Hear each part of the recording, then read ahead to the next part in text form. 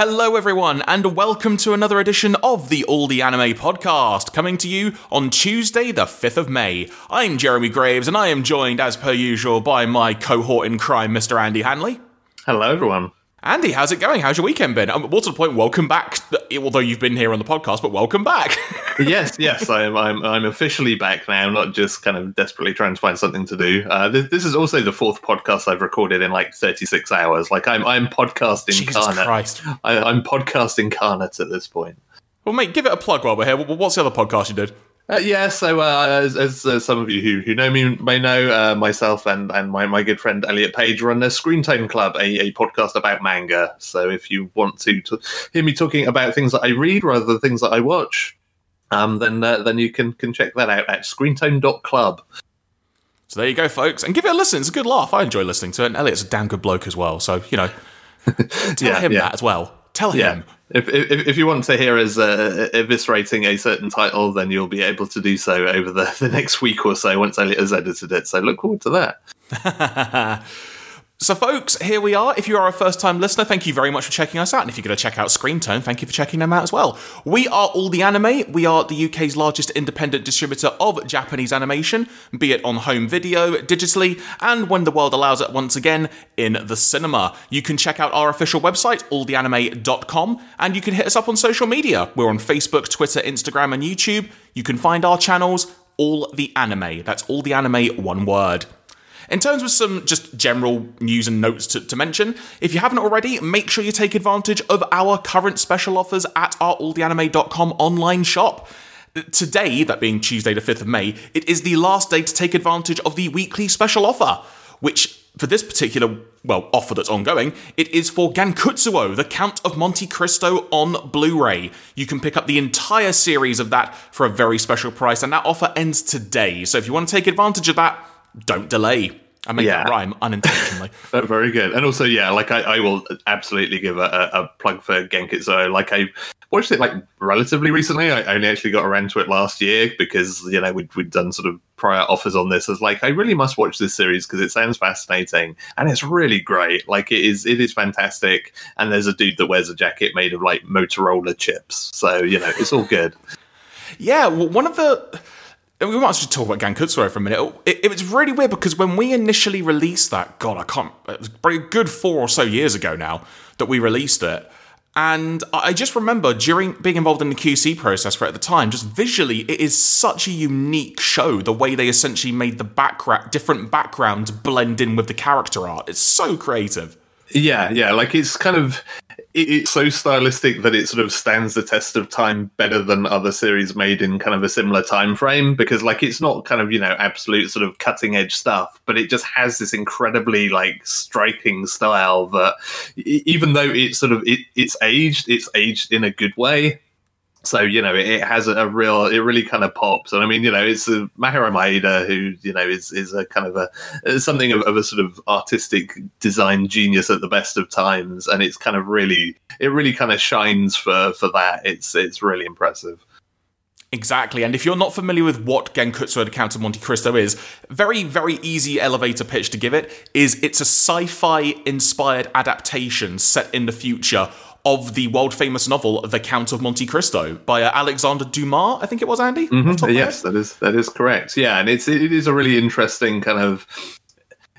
I can think of other kind of series and books, etc., that try and sort of take a classic novel and kind of rework it and reboot it that does a really clumsy job with it. But this is a really kind of strong version of that. It captures all of the cool things about the original work and then puts it into a space future basically, and it works incredibly well. So again, that is on special offer for the rest of today on the day we're publishing this, Tuesday the 5th of May. And of course, it is still available to buy on Blu-ray in general, so even if you're listening to this way after the fact and it's not on special offer, do yourself a favour and pick it up on Blu-ray because it is totally worth it. And also currently on special offer, as we talked about on Friday, our new collector's edition set of the series directed by Shinichiro Watanabe of Cowboy Bebop fame, Terror in Resonance. That is available on special offer through this coming Thursday, the 7th of May. So if you want to get a bargain on that ahead of that release on the 18th of May, you can do that at our alltheanime.com online store. In terms of new releases, this week, folks, it's Gundam time once again, as Gundam 0083, our Blu-ray Collector's Edition set that has the entire Stardust Memory OVA series, as well as the Afterglow of Zeon film, that is now shipping at our alltheanime.com online store, and is available through other retailers as well. When it comes to orders from our store specifically, orders are now shipping. We've had a heck of a lot of them, to say the least, so our fulfillment team are working their blooming socks off trying to get all the orders fulfilled for that. The stock only actually came in yesterday, to be completely honest. So give it a little bit of time. We really appreciate your patience, but orders are now shipping for that. And Andy, I'm really looking forward to checking it out myself, because I know I mentioned it last week. I now have some discs so I can actually give it a watch. So hopefully we can talk about it in more depth. But as you've talked about, you freaking loved it. Yeah, it's fantastic. Like I can see why it sits well and is beloved and has sold so well amongst Gundam fans, because it is really great stuff. And one additional note for you, everybody. We talked a few weeks ago about there being a production problem with our initial run of the Never-Ending Man Hayao Miyazaki documentary release of ours. That has now been sorted. The new stock has been created. If you're ordering from our alltheanime.com online store specifically, all orders are for that new version with the new catalogue number that we mentioned. When it comes to other retailers, it might take a bit longer for the stock to get circulated accordingly. But that is being worked on, so we really appreciate your patience with that. But in the interim, and I appreciate this isn't necessarily a viable option for everyone, but if you want to just order it from our shop so you know you will get the correct version from day one, we will obviously implore you to do so. But hopefully, and I'm sure you can agree, Andy, it won't be much longer before that stock is fully circulating and all the original units are out of the wild. Yeah, absolutely. So it should... probably, I would imagine, kind of like by the end of this week, I suspect everybody will have their ducks in a row, hopefully. But obviously that is dependent on retailers. So fingers crossed that all gets tidied up shortly, and you can order it from wherever you please. So today on the show, everybody, when it comes to focusing what we're going to be speaking about and such, there isn't a heck of a lot we're going to be talking about, as it were. Not because there isn't anything to watch, just because we wanted to keep it a bit more focused, kind of similar to what we did with the Ghost in the Shell episode last week. So we're going to be focusing on some Re:Zero, specifically the new OVA that debuted on Crunchyroll last week. We're going to be talking about that in a few minutes' time.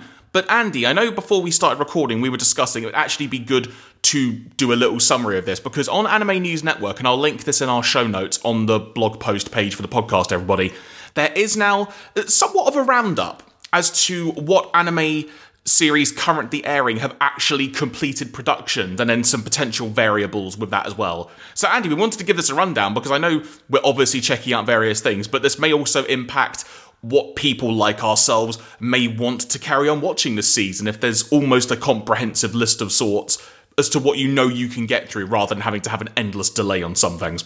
Yes, like we were talking about this at the end of last week, that, it's at that weird point where you're not sure whether you want to carry on watching something, like not sure whether it's going to kind of fall onto hiatus at some point in time. And obviously that's still kind of the case with a lot of series that I suspect may kind of like phase in and out of existence as time goes on. It's like, a certain Scientific Railgun T had its episode drop as usual, like this Friday, having taken a week off, which I wasn't necessarily expecting and kind of hadn't kept track of. But we do at least have a list of known series that have actually completed production, and also some that are pretty much there, and so should be finished in time because they're well ahead of schedule, which is quite handy to have if you're one of those people that doesn't want to kind of be left hanging part way through a series. So in terms of this list on ANN that has been highlighted, the series that so far have been confirmed to have completed production and have not been delayed because of the COVID-19 situation and such. Art, or Arta. Have we actually figured out what the way to pronounce that is, Andy? It is Arta. So it's the Italian for art, and so given that we have an Italian working in our office, we should be very careful how we pronounce this one, I guess. So basically, folks, there is an accent on the E. So Arta, which is on Funimation now, if I remember correctly, right? Yes, that is correct. Then we have Ascendance of a Bookworm, which is streaming on Crunchyroll, and as I mentioned on the show on Friday, you can watch a decent amount of those episodes dubbed, but the subtitled version is also currently airing. Mm-hmm. Dropkick on My Devil Dash, which I believe is airing on Crunchyroll. I'm literally doing this from memory because, again, preparation, folks. Yes, I believe that is on Crunchyroll. Yeah, so that series actually dropped in its entirety, kind of Netflix style. So yeah, all of the episodes just dropped in one hit for that one. So that was kind of always there for you to watch as and when. Just to sort of deviate for a second, that's an interesting one, Dropkick on My Devil Dash, because the first season of that was on Amazon Prime, if I remember correctly, because I remember watching some of it. Yeah, it's one of those series that's had a sort of a weird split between platforms for whatever reason. I can't remember whether that was kind of a particular like broadcasting slot deal that Amazon grabbed it under, and kind of then, you know, the second season didn't fall into that broadcasting slot, so they didn't get it or something. But yeah, one of those confusing headache ones where, you know, if anybody asks like, oh, where can I watch this? It's like, well, season 1 is here and season 2 is here. Yeah, so if you do want to check out the first season, everybody, it is on Amazon Prime. Next up, we have My Next Life as a Villainous, All Routes Lead to Doom. That is streaming weekly on Crunchyroll. Then we have Sing Yesterday for Me, which is on Funimation now, if I remember correctly, Andy, because you talked about that a few weeks ago, didn't you? Yes, that is correct. Yep, so all of those shows that we've just mentioned, folks, are the series that apparently have completed production and will be airing in their entirety as we go along. So if you want to check out those specifically, or perhaps join us in watching them and as we go along, because I imagine we're probably going to be talking about those shows in particular over the coming weeks, feel free to join us on that. But now, Andy, this is where things get a little bit, not grey, but things get a bit different, don't they? Yes, yeah. So yeah, there's also a number of titles that, as I mentioned, are either kind of reported as being virtually finished, like they're pretty close to wrapping up. And there are also some titles where certain animators or certain staff have reported completing their workload, but we don't necessarily know whether that means the entire production is complete, because obviously, you know, they are just one part in that chain. So there's still potentially a lot of other things that could be unfinished at this point. So the shows where individual animators have reported that they have completed their specific work on a production are BNA, Brand New Animal, and Tower of God, specifically. Now, again, whether that means that the entire production has finished, it's not known, but in terms of certain specific animators or people saying that their own work on that particular project has been completed, that is the case for those. Yeah, and I mean, Brand New Animal is kind of an interesting one from a UK perspective, because I mean, that is a Netflix title, so that will just be dropping like en masse at some point in the future anyway. So actually, in terms of kind of Western viewing, there's kind of more of a window in terms of, you know, when we'll be able to watch that anyway. So I would assume that it'll probably be finished. So there won't effectively be any delay to when we might be able to watch it. But obviously, it's kind of more of a question mark over the Japanese broadcast. Whereas Tower of God, which we've talked about on here previously, you know, that's a Crunchyroll title. So we will see how that pans out. But hopefully that will keep on trucking. Indeed. And then apparently a staff member reported that the following was almost complete. That is what this next category is. Kaguya-sama, Lovers' War Season 2. I know, again, I watched a little bit of Season 1, loved it, and Andy, I know you're really, really enjoying it. So essentially, some production has definitely been completed on that season, but we don't know exactly how much remains. Yes, yeah. I mean, the exact report is like a little more work remains. So that tends to suggest, I think I kind of read, and I don't know whether people are extrapolating elsewhere, that, you know, at worst, they were probably only kind of like, you know, an episode or two was still kind of needed some stuff finishing and touching up, but actually the vast majority of the series was in the can. So even working at a reduced pace, it seems like there's a pretty to very good chance that the series will just run to schedule and that they won't have any issues, which is good news, because yeah, that has definitely been a really good kind of weekly pick-me-up series, because it is a lot of good fun. So from there, we then go to Polygon Pictures for a moment, because they announced on the 7th of April that all company employees would switch to remote working starting the next day. The measures were tentatively scheduled from the 8th of April through May the 6th. And although the studio announced that on April 28th, although the studio announced on April 28th that employees will continue to work remotely until the 20th of May. So that's where Polygon Pictures are at in terms of their workflow. From there, we move on quickly to talking about Studio Colorido, who were the people behind the film Penguin Highway, which Our release is available now should you want to check it out. Studio Colorido announced on February 27th that it ordered its staff to start working from home after learning that a person close to an outsourced freelancer may have come in close contact with a person infected with COVID-19. All other studios and teams of the Twin Engine group, which include Geno Studio, Ladeuse, Peakies, this is all easy for me to say, Daisy, Filmony, and Team, I'm going to butcher this one, Andy, Yamahitsuji? That sounds right. There you go. They all started working from home from February 28th through the 13th of March due to frequent interactions between the group's studios. Twin Engine added on March 20th that its studios would continue working from home for the foreseeable future. So in terms of the workflows of those studios and people involved, Andy, it's good to see that they are all able to continue working from remote locations, seemingly.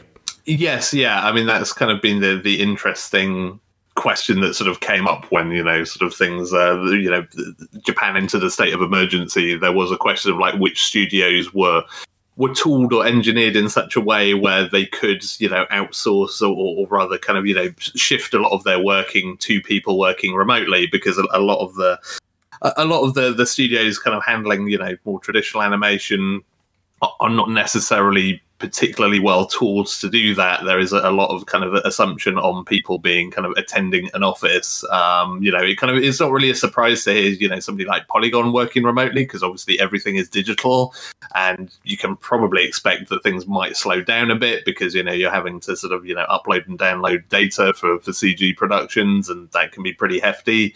But yeah, it's sort of interesting to see all the Colorido, who have only recently, I believe, been absorbed into the Twin Engine group, but to see all of those studios kind of shifting, it would be interesting to see more in terms of, how comprehensive that is. Like, are they able to do all of their work remotely, or is there still like a subset that is going to be kind of, have issues with that? But it'll be interesting to see how those studios kind of cope moving forward, in terms of whether they have all the tools that they need to work remotely. And then the final note to make mention of, several series such as Anpan Man and Saizei-san have aired new episodes this spring, but halted dialogue voice recording on future episodes. Crunchyroll, Funimation, HIDIVE, and Netflix have all released series without English dubs, such as Ghost in the Shell Standalone Complex 2045. That said, Andy, I believe the English dub for that has now just debuted on Netflix, I think I read somewhere. Okay, yeah, I mean that would make sense. I thought they must be quite a way done with it, but yeah, I mean this is kind of the other interesting wrinkle, kind of regardless of what the studios can do in terms of production. How do you handle getting voice actors and actresses into a booth to record dialogue when you have kind of a state of emergency, etc. So this, I guess, for kind of productions where they're not completed and there is still work ongoing, are there going to be issues in terms of voice recording? If that's part of the process is not complete, then that's going to be a particularly tricky one to work with. I mean, we've seen in the US, Funimation are kind of working at reduced capacity, kind of basically, dubbing from home, where a lot of the actors already effectively have their own kind of like studio setups at home. And, thankfully with modern technology, it's relatively easy to create, a decent quality sound setup, even if it's not quite, studio quality for these things. But that is going to be the other interesting angle from this as we move forward, whether we will reach a point where productions are complete in terms of animation, but maybe are still kind of missing things in terms of dialogue and voiceover work. Yeah, and also got to say, fair play to Funimation for being able to create a workaround method to be able to continue dubbing shows, because I can only imagine how much of a nightmare that is trying to get that to work. Yeah. I mean, I imagine, just kind of synchronizing all of that, because I'm pretty sure, like, from a past life, etc., like talking to voice actors that, that it's not completely unheard of to, record your lines or record kind of retakes and things from home if it's kind of, not worth going all the way to a studio to do it. But, it's kind of a different level of intensity to try and record entire episodes with people working remotely in disparate locations. So yeah, like fair play to them for getting it done, and hopefully they can kind of carry on working to the best of their ability that way. Yeah, because when it comes to just dialogue recording and things like that, some of the key things to bear in mind are that when you're in a studio, you normally have to sort of match your timing of your speech to the lip flaps of a character on screen, and there's probably got to be specific timings of that depending on how much text you've got to say.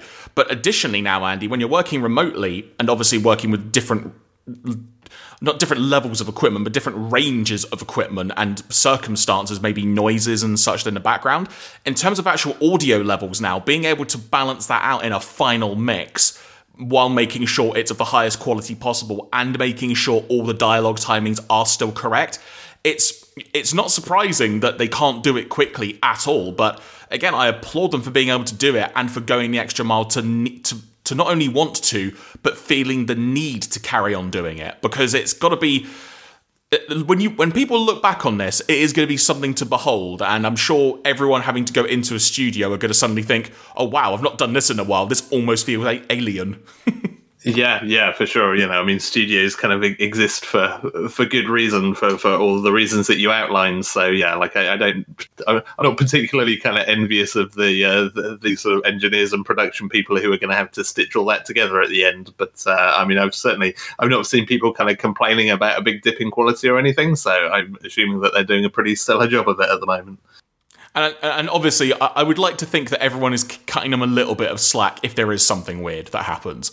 Yeah, for sure. I mean, I think we've all got used to, I mean, if you turn on the TV now, like, you can turn on, I watched some of it out of curiosity the other week, like the Graham Norton show, where they're just, they're basically just having Zoom calls with celebrities rather than having them in a studio. So there is a lot more kind of slack being taken in terms of like, hey, things are not necessarily going to be, A-grade production levels at this point in time. Like, just be thankful that you're getting anything at all, basically. Yeah, well, it's like as well when you look at talk shows in the US, if you look at their respective YouTube channels like The Tonight Show or Jimmy Kimmel as two examples that spring to mind, just at this point, just littered with clips of them basically on Zoom calls or whatever, like, company branded thing they've got a deal with. Yeah, exactly. So, in terms of anime watching now, because like we said, folks, that's the list. I'll put the link to that specific page that we've just referenced from ANN in our show notes at our blog, so you can find it easily if you want to. But now let's move on to some things we've been watching. And Andy, like I said, we've been talking about ReZero. We're going to be talking about ReZero, I should say, in a second. But anything else you wanted to highlight just to make mention of, or anything you may have checked out? No, not really. It's kind of, been carrying on with some of those aforementioned series that are still ongoing, and they've still been having some good times with those. But no, I think kind of ReZero has been sort of the big anime watching highlight of my weekend. I did check out one more thing, and that was the third episode of My Next Life as a Villainous All Routes Lead to Doom. And that, ironically, was partly because of the stuff we've just been talking about, kind of knowing that was going to be completed. It was just like, okay, you know what? I am still just going to kind of gradually watch this. And I spoke about the first two episodes before and how much I really, really enjoyed the premise. And for those perhaps tuning in for the first time, or if you need a little bit of a refresher, this is the series where someone has been reborn into the scenario of the world of an Otome video game, like a dating game, basically, that is all set in. And in the third episode, Lady Katarina, who is the character that she's been reborn as at the age of 8, she is very much into reading romance novels at this point, and has decided that she wants to try and find more people to talk about them with, because in her past life, she used to read manga all the time and watch anime and would talk to people about them, but now she can't because she lives in a very noble, regal high society. So at this tea party, which is being hosted by Gerudo, her fiancé, and then Alan, the brother, she is like, as I'm sure any highbrow person would love to do, she's just scoffing a whole bunch of cake at the tea party, and then gets to the point where she's like, nope, that was a mistake, time to hit the loo. And as she's walking to the loo, she then has to get chased by a dog, because of course, we've all been there, Andy, when we're really like busting the gut, quite literally, and then suddenly there is just something that is blocking your way, and you have to basically try and circumvent and navigate around it to be able to actually get to your destination. Mm-hmm. It's a right pain in the arse. But she ends up climbing a tree, and that's when she notices that a young girl is being bullied by a bunch of like other noble kids, if you will. And she ends up sort of making a grand entrance from the tree because she just has to get to the loo. And she sort of scares them away. And the young girl's really grateful. But the key phrasing that was being used is that she was being called like a cursed girl, which is kind of left quite ambiguous. And then after Katerina then promptly then says, like, sorry, gotta run, bye, to get to the loo, she catches up with her later, and she really loves the way that this young girl looks, who turns out her name is Sophia. She's got this bright white silky hair, just looks beautiful, these ruby red eyes, which, because of the way nobility is working in this world, she is being teased for having those looks because it makes her look like an old woman or maybe a demon, hence the phrase that she's a cursed girl. And she ends up realizing that Sophia, in the world of this game, is a person who is also into romance novels. So she ends up befriending her and inviting her over, which is a really cool, touching moment because it was highlighted before this that Sophia is a character who is very, very introverted and incredibly shy and doesn't want to go out. And is kind of just told by her parents, look, we know you don't like to go outside, but can you just go to the tea party, please? Like, we'll take it in baby steps, but this is one of the steps you need to take. So the fact that she's suddenly been invited over and been helped out by this brand new person catches her completely off guard. And she's invited over and realises, and also goes over with her brother, I should say, because that's a key detail here. She goes over with her brother, and this leads to Sophia and Katerina having some wonderful interactions, like discussing romance novels, really getting into the stories and such. And Katerina basically befriending Sophia and making Sophia realise, no, she's not putting on an act just to try and, one-up her or something. She genuinely wants to be a friend of hers. And as the episode progresses, it's a really touching moment when you see Sophia realising this is actually real. Like, this isn't a joke or this isn't like a dream or anything. It's genuinely real. The part of the episode where things come into a bit of a weird flux at this point is the brother who Sophia's with, by the name of Nicole Ascart, because they're part of the Ascart family. Because Katerina realises that he is the fourth route to doom in the game Fortune Lover. So he is now like the fourth love interest, basically. Yeah. Who has got a massive sister complex as well. So basically, she realises that she has to win over the friendship. Well, I say she has to win over the friendship because it's partly her wanting to survive in this world, but also partly because she genuinely wants to actually talk romance novels and have a couple of more friends and stuff. But she realises that to win the brother over, she's going to have to win over the friendship of Sophia, especially if he is potentially a route to doom. Just in general, want to keep him on the good side of things. So this leads to some kind of awkward moments because he's playing it safe. He really cares for his sister, seemingly, and is just looking out for her. Ultimately, things sort of smooth over quite a bit, and he is seemingly content with her. And everyone's happy. Sophia invites Katerina over to her house to sort of come over and have like a fun day, of which Katerina's brother, I think it is Keith, is then sort of visiting as well as kind of like an envoy and whatnot. And while the two guys are just sitting in the corner sipping tea, doing nothing, Katerina and Sophia are just having a great time talking romance novels. Some really, really fun stuff going on. The part where this kind of all then gets a little bit weird is as they're about to leave, and this is the point where Nicole kind of says, yeah, we really are like blessed to have such a great family. Thank you for befriending her and stuff. It then comes to the attention of Katerina that Keith is looking quite longingly at Nicole. And so there's kind of a moment of like, oh no, wait a minute, I didn't think about this. I never played the route of the game involving this Nicole Ascart guy. I don't know what this means. So that's kind of the other unknown now, and she's having to try and remember from what other friends of hers told her happened in his scenario. Yeah. So she promptly leaves, at which point we then go to a new scene, Andy, where the exact line of dialogue appears on screen. It's been 7 years since the spring when I recalled my past life at the age of 8. I'm now 15 years old. Yeah, okay, you've got to that point. So yeah, we've now just randomly had a 7-year time skip where it's now Katerina's birthday, everyone's grown up a bit more, everyone now looks like how they do in the opening credits, which is quite a culture shock in some ways. And basically now, the whole idea is they're about to enroll in a magic academy, I think it is. Yeah. And it's, can Katerina survive the game? Because essentially now, she is of the age where the plot of the actual video game begins. Right. Okay. Yeah. Yeah. Because I remember kind of reading the light novel and kind of being not particularly enamored by the fact that all these characters are kind of young. Like, how is this going to pan out? And then it's suddenly like, and by the way, here's a big time skip. And it's like, okay, now this all makes a lot more sense. Yeah, I won't lie. I did burst out laughing when that happened because I just thought, because my exact feelings were, you know what, I've really enjoyed this episode. That's been really fun just to kind of see that Sophia character break out of her shell, become friends with Katerina and her other friends as well. Just a really feel-good episode. And then it just suddenly out of nowhere goes, it's been 7 years, and I just burst out laughing. Because I figured at some point there would be some kind of time skip, just not that bluntly, I guess is the way to phrase it. Yeah, that is fair.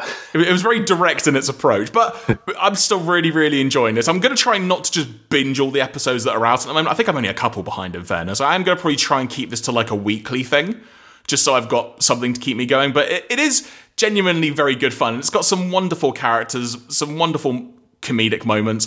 How the characters are going to be now that they're of the age of the game's storyline, I am looking forward to seeing how that develops. Because I can imagine, based on some of the little details that Katerina tried to play ball with when she was younger, maybe like trying to make sure she is friends with everyone and isn't an enemy so that she doesn't ultimately get a route to doom. I'm wondering how some of that is going to come back to bite her, because inevitably it must. Yeah. I mean, that's. I think you're kind of getting to the point that sort of probably like the next episode will probably like take you to the end of what was like volume 1 of the light novels, I'm guessing, because I seem to recall that was about like, maybe 2/3 of the way in or so. So like it's this is where the real story starts, I guess, as these things tend to go. So yeah, folks, so there you go. So if you want to check out the first 3 episodes of My Next to Life as a Villainous All Routes Lead to Doom, it's on Crunchyroll, streaming weekly. And I know I kind of went into a fair amount of depth in that, but I did kind of want to lead up to the whole time skip thing. I'll try and do a better job for future episodes of not just outright saying what's going on. So apologies for anyone if you're annoyed about spoilers and such. But, sorry, Andy? Yeah, that's fair enough. Yeah, so, also, really, really unrelated. I've just looked out of my window and... Sorry, I need to try and... I don't know why I'm saying this now, but I've just noticed this. That there's like where I kind of live in Glasgow, it's very close to the city centre, and I can see that there's quite an iconic building by George Square in Glasgow, where there's like a building with lots of like pink windows, and it says "People Make Glasgow." It's quite an iconic structure. On top of it, there's like some concrete parts of the building and such. One of them has now seemingly either got... I'm going to assume it's graffiti. It just says in big bold letters, "Sexy." Yeah, I mean... I can't argue with that.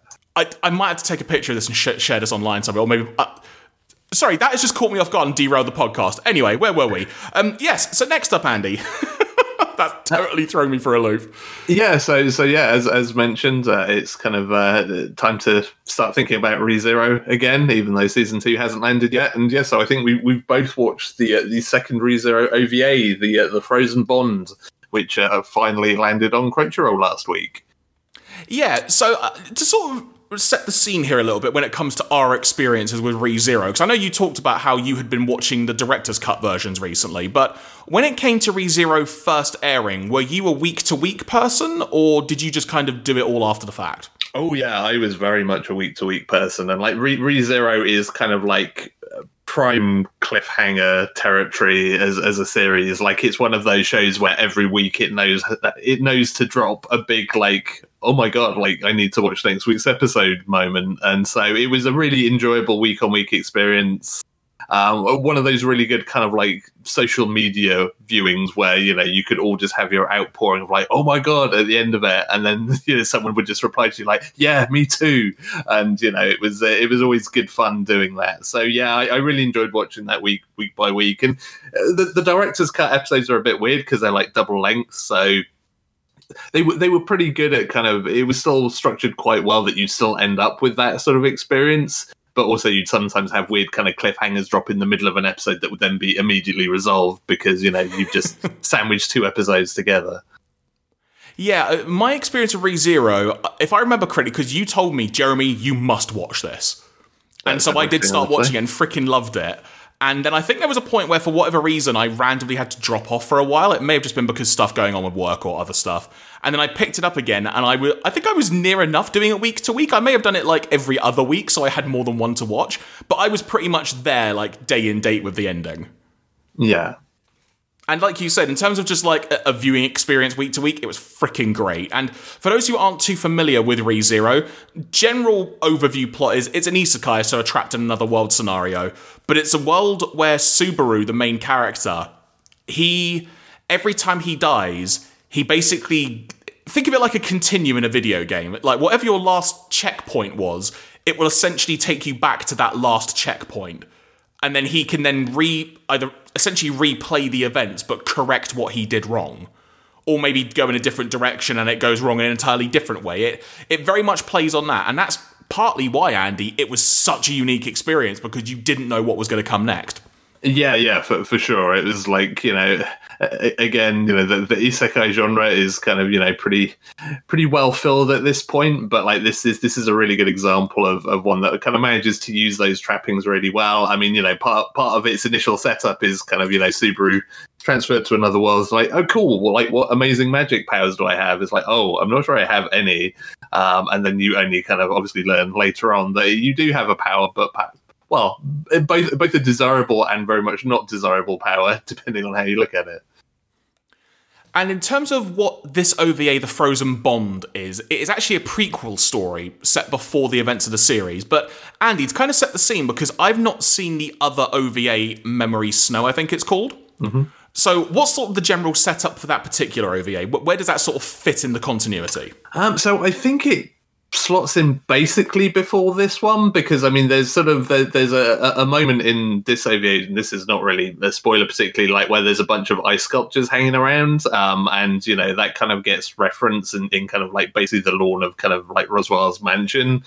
So basically like all of that stuff gets made as part of a kind of like fun little sort of snow day competition effectively that happens in the first OVA.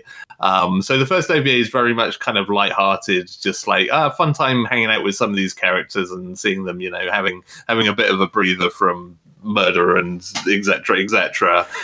So this is kind of the more serious of the two OVAs, because that one was very much just a kind of not really vital viewing, just a kind of fun, chance to revisit the characters basically.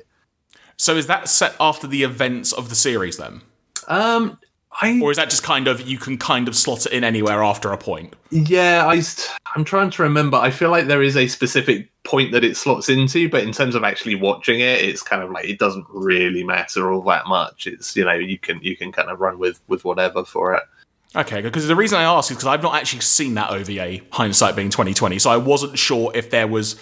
Well, I actually kind of... The reason I wanted to bring it up specifically was to ask, was there anything particularly referenced in that may have impacted a couple of questions I had in regards to this particular one of the Frozen Bond? And yeah, the fact you mentioned the sculptures is kind of part of that. Yeah, like that is pretty much the only part that really kind of has any play at all. Like the rest of it is all very much, kind of sat in its own standalone place. Whereas, of course, this is far more of a prequel, effectively, an origin story for Amelia and Puck, and kind of, some of the early days of their relationship. Yeah, so in terms of this OVA specifically, and sort of the experience of watching it and whatnot, the reason why I wanted to bring up our experience with watching the mainline version of the series is that I have not gone back and rewatched or seen a director's cut version of that series at all since it aired. So I very much feel like I kind of just jumped into this, just thinking, yeah, you know what, I'm just going to go with it. Let's just see how it is.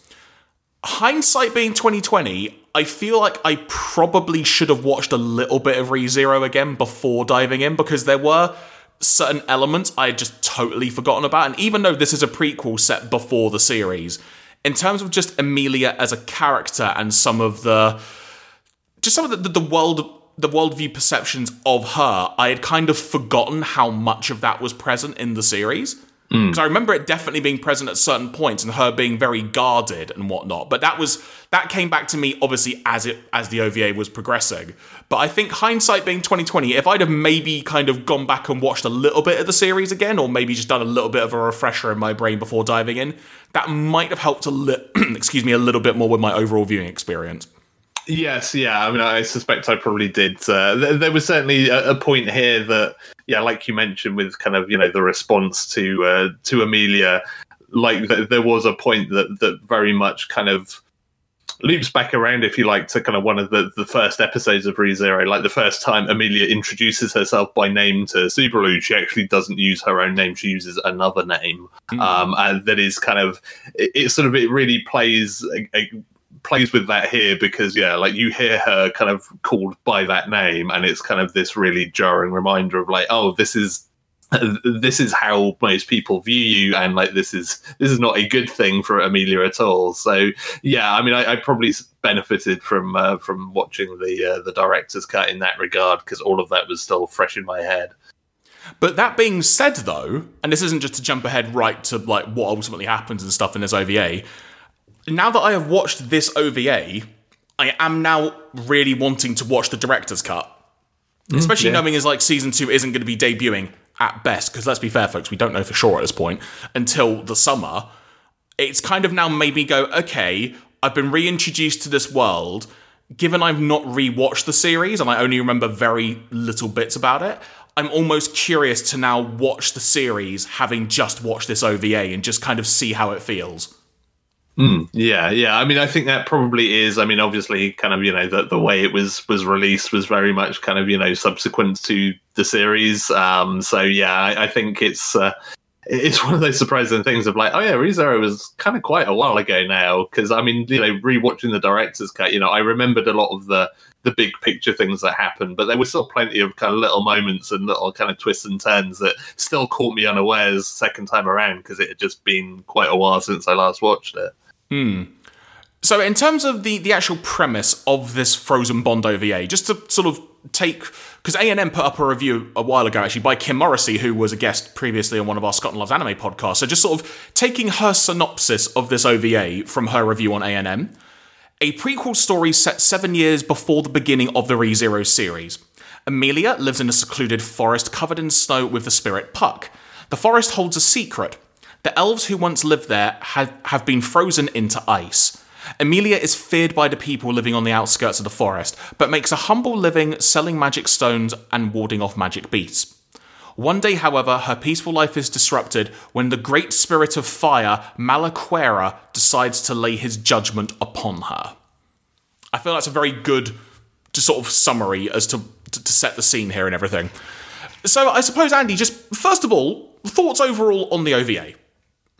Yeah, I mean, it's one of those weird things. I think whenever you go to like a kind of like backstory or origin story for a character, it always feels a bit weird seeing them kind of divorced from the rest of the cast, because like ReZero in particular becomes quite sort of an ensemble affair at times. Like it's very much, especially when it's focused around Amelia, you normally have Rem and Ram there. Subaru's normally around. Like we've never really seen a whole lot of Amelia just kind of on her own in isolation, or just kind of her and Puck. So it's kind of an interesting sort of tonal shift almost to have that, like even before you get to the fact that this is kind of origin story material, like this is way before sort of the events of ReZero, the actual full-blown series. So it's sort of, it takes a bit of getting used to almost to have that, but I think it's interesting. Like I think it does a good job of kind of giving you another angle to Amelia's character that sort of explains a lot about the character that you see within the series. So I think it does a pretty good job in those terms. And it also reminds you that Puck is not just a cute, cuddly kitty thing. It's also a pretty big badass when it needs to be as well. Yeah, I think you've hit the nail on the head, in particular when it comes to the ensemble nature of ReZero, which I don't think, again, as you basically just said, I had fully appreciated until like the good first 20 minutes of this OVA had gone by. Because when you've got Amelia just on her own, just kind of wandering this frozen forest, seeing these ice sculptures, which again, because I've not watched ReZero in so bloomin' long, that's why I kind of wanted to ask what was the first OVA about, because I almost wondered, had that been explained in the first OVA, which then led into this specifically? Because I'm just so sort of just don't have much details, to be quite frank. So I wanted to make sure I hadn't potentially missed anything specific on that. But yeah, just the very unknown nature of it, which I think actually lends itself quite well into this OVA. How because there are sort of lots of unanswered questions, and this is 7 years before the start of the series, so you need to remove yourself from where you got to in the series with Amelia, and you're now appreciating where she came from, and like you said, how she first introduced herself to Subaru, why certain people address her as a certain ways.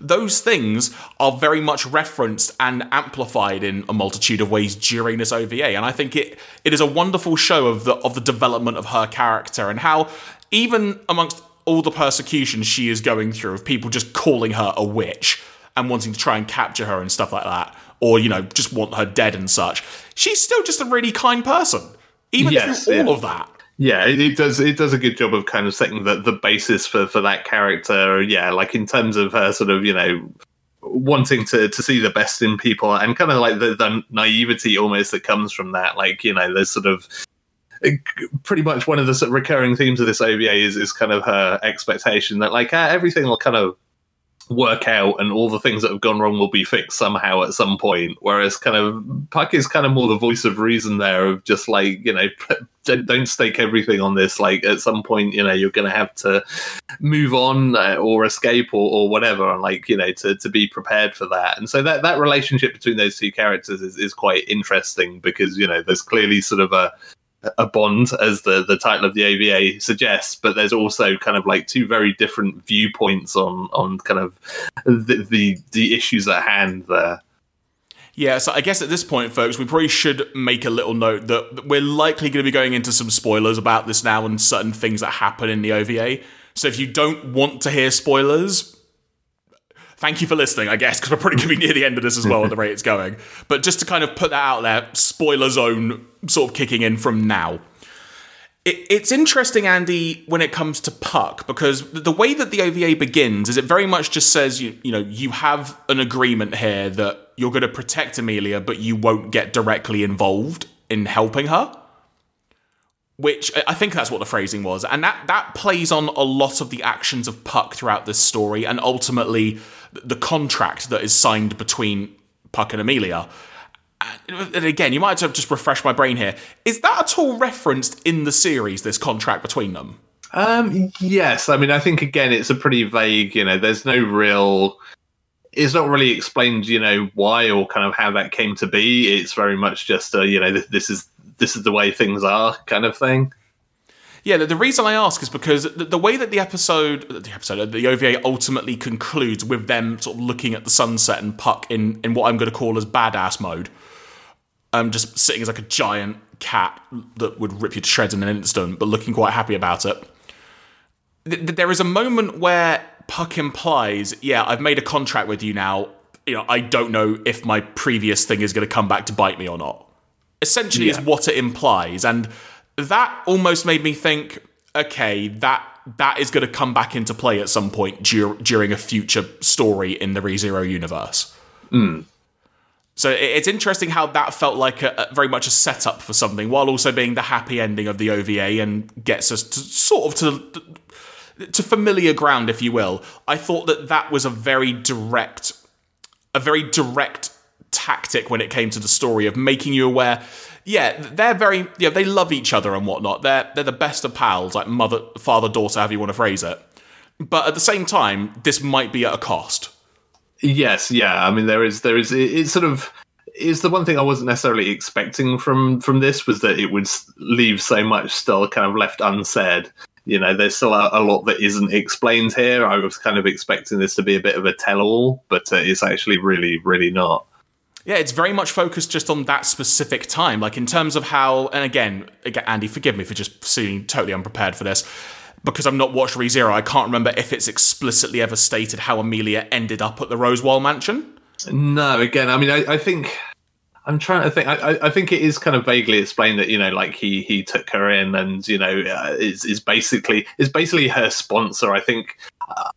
I'm not sure how much of it is explicitly said, but like my understanding is that like at some point he meets Amelia, understands that she has a heck of a lot of power, like kind of regardless of her looks, etc., and becomes her sponsor in kind of, you know, the sort of the race to become the next ruler, effectively. And so, you know, he's effectively there sort of bankrolling her because, you know, it's the obviously, you know, as we see in this OVA, she really has nothing, and so he kind of comes along to kind of give her a leg up in that sense because he can see the potential.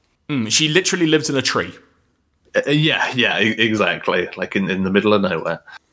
Yeah, like you said, it is interesting looking back on it now, how it didn't, like you said, it didn't perhaps give the entire tell-all that you may have expected, or at least perhaps filled in enough of the gaps of Amelia's past to kind of get you back to the beginning of the series. It is interesting, which perhaps leaves it open for them to touch on that during the second season, maybe. Maybe there's going to be more of a tell-all during that. But in terms of other elements of the story specifically, because I appreciate I've kind of led a lot of this discussion so far from the spoiler point of view, was there anything else in particular you wanted to make mention of, or anything that stood out to you?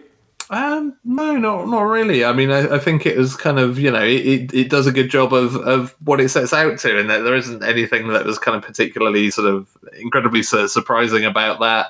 But yeah, it was an enjoyable little kind of journey through those particular characters that you know, is sort of it is perfect sort of OVA fodder, because I think this would have felt weird had you dropped it in as an episode anywhere within the series, but it kind of standing alone to add context to things is kind of like the best place for it, basically.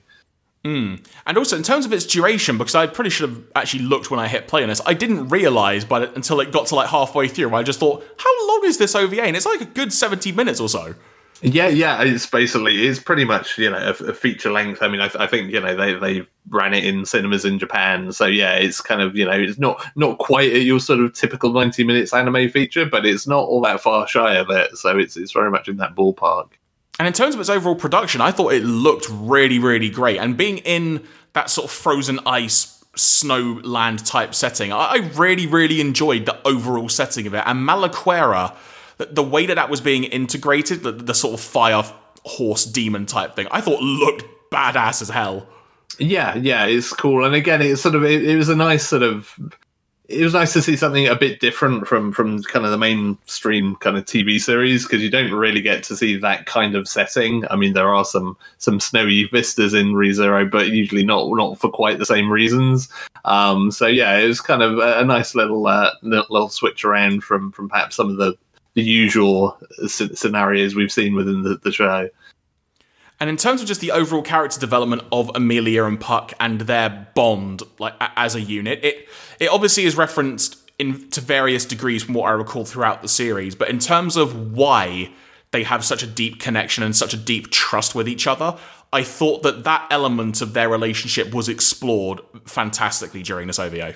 Yeah, and I mean, especially almost most interestingly, kind of from Puck's point of view, because, you know, he seems to be, you know, kind of like you say, it's almost he's there to start with because it's his duty, but over the course of this OVA you kind of get to see that there is more to it than that, and that, you know, there is a genuine kind of bond that forms between them at that point. As to how this will ultimately play into the future of ReZero, I mean, if you've read books and such, and maybe you know, but, you know, don't spoil it for me, please, because I want to watch the new series. But in terms of how it's going to play in, Andy, at this point, I have no idea, because I'm sure it's going to come back in there at some point. Yes, yeah, I suspect all of this kind of, you know, gets some kind of play later on in the light novels. Yeah, I've sort of resisted reading the light novels simply to kind of, you know, watch it via the anime. But yeah, this is the kind of thing that makes me tempted. Like, I could just like start churning my way through those to find out. And as we said, folks, that is available to stream now on Crunchyroll. That is ReZero, The Frozen Bond. Should also highlight, Andy, it is in Japanese with subtitles only. We've got no idea if this is going to get a dub in the future or not. Just one, things being the way they are, and two, from a licensing perspective, we just don't know. But I do know that it is going to get an English dub. So that has been confirmed. But obviously, okay. Yeah, the question is more probably a case of when currently.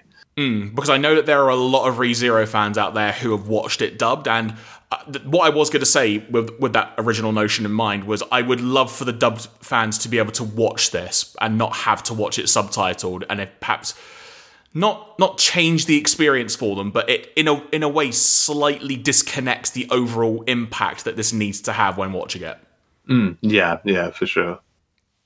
So as we said, folks, that is streaming on Crunchyroll now. And of course, if you want to check out the original ReZero series, we've released the series on DVD and... we have released it on DVD and Blu-ray. I don't know what I was going to say. We have, yes. I don't know why. For some reason, I was just thinking, what else would we have released it on? Heck if I know. It's Tuesday, folks. This is the way my brain works. But yes, we have released the series on Blu-ray and DVD, so you can pick that up right now from any retailer, including our alltheanime.com online shop. You can watch the Director's Cut series on Crunchyroll as well, and I believe the original series is also still on there as well, correct, Andy? Yes, it is indeed. And as mentioned, you can check out the OVAs on Crunchyroll. So Andy, I guess in terms of concluding thoughts when it comes to the ReZero OVA, or just any other ReZero thoughts in general you want to make mention of, anything to add? No, I mean, I think as I mentioned on our previous episode, like I'm really jonesing to watch season 2 at this point in time. Like the director's cut adds a big old cliffhanger that is very, very cruel now that we're having to wait an extra few months for season 2. So I'm just going to be kind of sat there twiddling my thumbs, counting down the days until I get to find out what happens next. I guess I will actually ask, when it comes to that director's cut cliffhanger you mentioned, does this change the original ending to the TV series? It basically adds to it, so it just kind of extends on. Like the TV series is very much a case of like, the problem in question has been sorted, yay, good for us. Whereas the director's cut then adds a big but on the end of that, and it is a very big but on the end of it. So yeah, like I want to see where they're going with that, which is I think the thing a lot of people have been hinting at, because when this director's cut came out, like there was a lot of talk of like they're going to need to rework things because they've missed out something vital from the light novels. And actually, they managed to kind of retool it in a way where that just gets dropped in at the end of the kind of, by the way, kind of moment. So yeah, there is much for them to work with there. Oh, cool. Like I say, I'm probably definitely going to try and check out the director's cut versions, especially now, like I say, the second season is at this point due to come out, or start airing in the summer, I should say. So there we go. And Andy, I guess, away from ReZero specifically, anything else you wanted to make mention of before we begin to close out? No, I think that's it from me. Yeah, nothing else specifically to mention from me as well, folks. In terms of our next podcast this week, we're aiming to have one up on Friday for you. In terms of what we're going to be talking about specifically, to be perfectly blunt, everybody, we haven't decided yet. We might just talk about some more things we've been watching. We might do a focus on a particular show. Might try and bring a guest on if we can. We're sort of trying to weigh up our options a bit because it's getting a little bit busier around these parts for various reasons, which hopefully we can talk about soon. But like I said, though, in terms of alltheanime.com and special offers, Gankutsuo, the special offer on that concludes today, Tuesday the 5th of May. The offer on Terror and Resonance concludes this Thursday, the 7th of May. And Andy, got some good times ahead and hopefully some fun special offers that people will be looking forward to as well. Yes, we certainly do. Yeah, like I say, getting into a busy time. I think May is going to be quite an exciting month for us, one way or the other. So stay tuned, and we will reveal all over the coming weeks. Indeed, and one thing I will actually float out there to people as well is, like, in a bid to try and evolve the podcast a little bit more, Andy and I have been toying with the idea of maybe trying to do some kind of live video podcast via our YouTube channel and such. So for those of you listening, just to kind of float out the idea there, would that be of interest to have a video version of the podcast, be it in addition to, or, in place of... Well, we'd still release an audio version regardless, but would a video version that's being streamed live or archived after the fact as well be of interest to anyone? Let us know, because we would love to hear, wouldn't we, Andy? Yeah, absolutely. Yeah, I mean, I've heard lots of feedback of people saying they really want to see my face. So, we've got to give the people what they want and show you my beautiful visage on camera. I mean, maybe I'll just try and adorn my, what I call the cousin It from Addams Family look, and just brush my hair over my face. I mean, I'm surprised you don't have some kind of luchador wrestling mask that you can use. Surely you of all people must have one of those. So do you know what, right? I do have a wrestling mask, but it's at my parents' place. Oh, no. It's of a wrestler called Super Dragon. That's even better. And is also a mask that I used in my dissertation for my musical theatre degree at university. There you go. Therein lies a tale by the sound of it. There you go. That's a tease for a future story if anyone ever asks about it. So there you go. Yeah, I mean, can we just title this episode Super Dragon now? Like, even though we just dropped it in at the end. If you want, sure, yeah. This episode's called Super Dragon. We'll see what happens there. Folks, thank you very much for listening. From myself, Jeremy Graves, from him, Andy Hanley, we've been Team All the Anime, signing out, and speak to you soon. Bye, everyone.